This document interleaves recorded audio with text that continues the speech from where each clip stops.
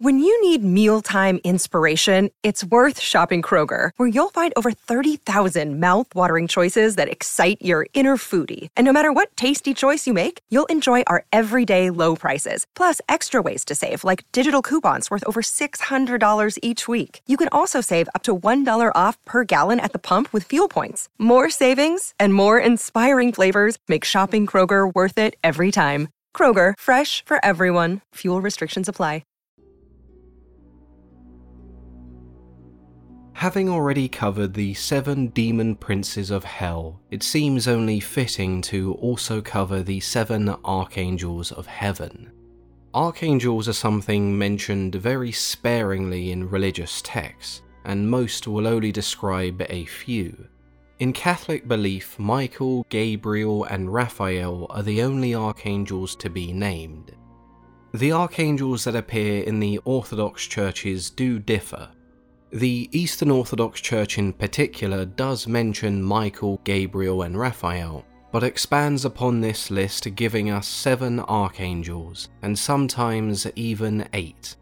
Similar to the demon princes, there are numerous different classifications, each one with some slight variations in names and even the angels themselves. Today I'll be using the archangels referenced in the work of the Greek author known as Pseudo-Dionysius. So let's take a look at these archangels, who they were, and what roles they played in heaven. Archangel Michael is commonly depicted as a warrior or leader and appears in the New Testament, the Tanakh, and the Quran. When the Book of Revelation discusses the Great War in heaven, the dragon is defeated by Michael, who leads the army against the devil. For God to choose him to lead his army, he must have been stronger or at least a better leader than the other archangels. The Christian Church then saw Michael as a guide and the protector of the Christian armies against attacks from the devil and other heathen influence. Hence why when we see Michael depicted, it's a winged figure in armor with a great sword or a spear trampling on a dragon or the devil. The Catholic Church often refers to Michael as Saint Michael, and there are 4 roles he performs in their teaching. The first is the role we see most often. He is the leader of God's army, the angel who triumphs over the powers of hell, a symbol of the constant struggle from outside forces, as well as the conflict of one's own demons. His second role involved the afterlife. Michael would carry the souls of the deceased to heaven. Regardless of their actions whilst alive, they are given one last chance to redeem themselves, one last chance to battle the devil and their own sin. With him, Michael carries scales, because his third role was to weigh the souls. If the scales remained perfectly balanced, he would carry them to heaven. His fourth and final role was as the guardian of the church. We may go into more detail regarding Michael in the future, as he does appear in numerous cultures and religions, but for the most part he is portrayed as a spiritual warrior, leader, and defender against evil. Archangel Gabriel, similar to Michael, appears in the 3 Abrahamic religions, but is instead considered the Holy Messenger, the Word of God. He appears to the prophet Daniel to explain his visions of the ram and the goat are related to the end of days. He also appears to Zechariah, informing him of the birth of John the Baptist. He does this again with the Virgin Mary, this time foretelling the birth of Jesus. Other than announcing the birth of children to their unknowing parents, Gabriel's name only appears a few times in scripture.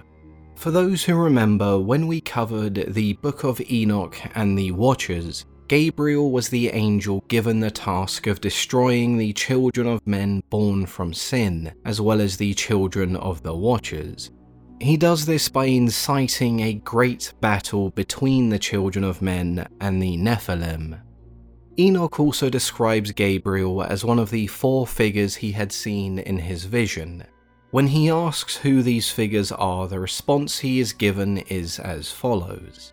The first is Michael, the merciful and long-suffering, and the second, who is set over all disease and all the wounds of the children of men, is Raphael, and the third, who is set over all the powers, is Gabriel.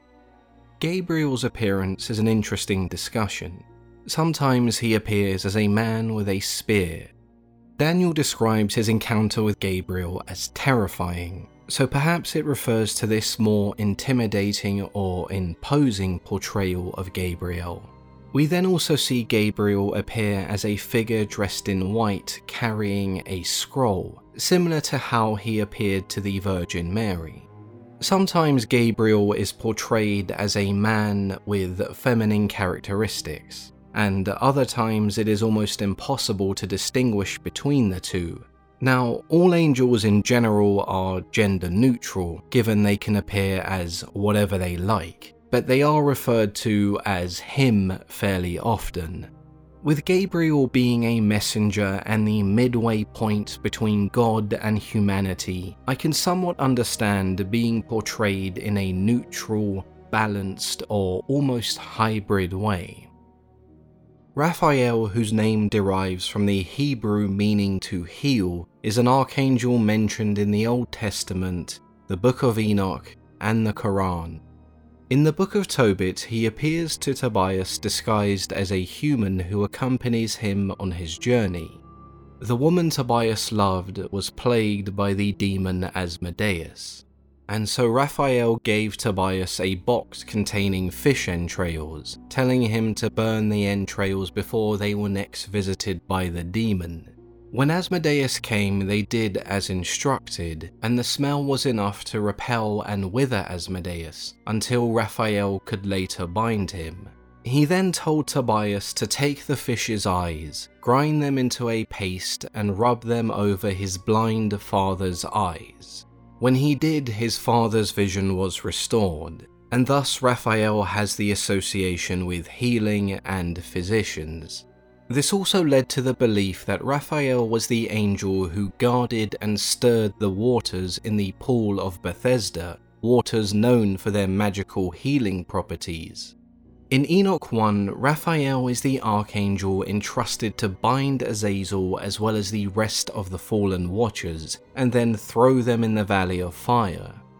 The Quran mentions an unnamed angel who eternally stands with a trumpet pressed against his lips, ready to announce the day of resurrection.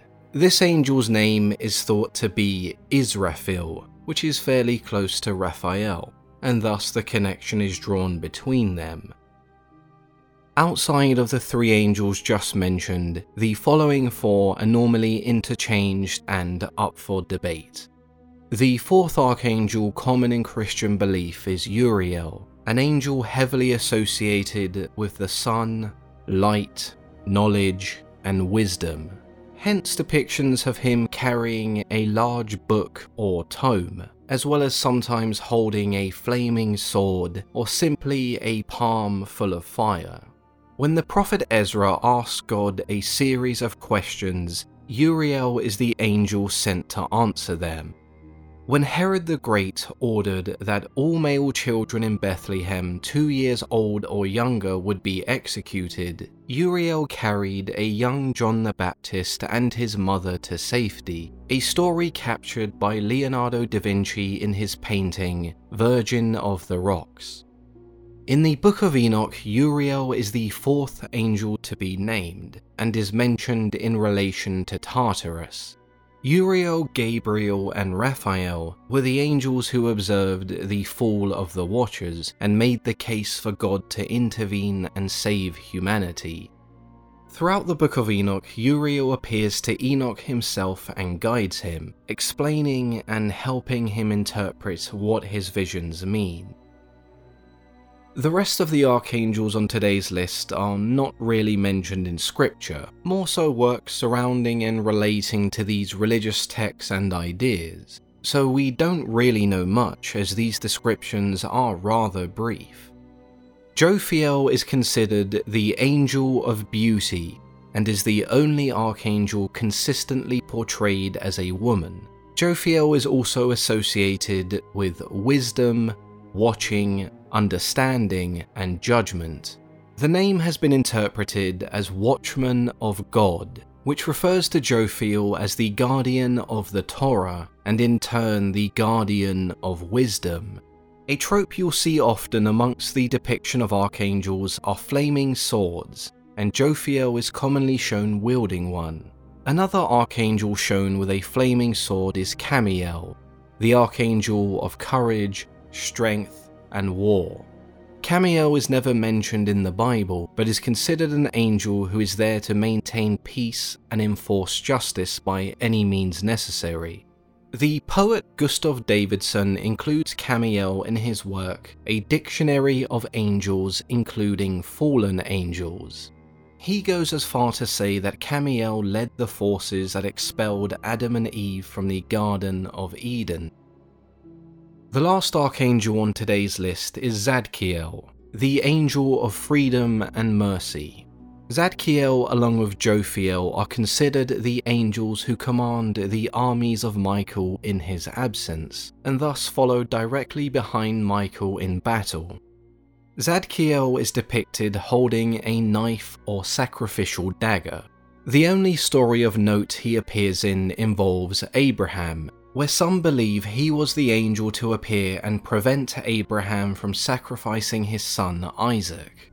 There are plenty more classifications out there involving the archangels and some other important angels. The likes of Michael, Gabriel, Raphael, and Uriel are topics we may return to cover in some more detail.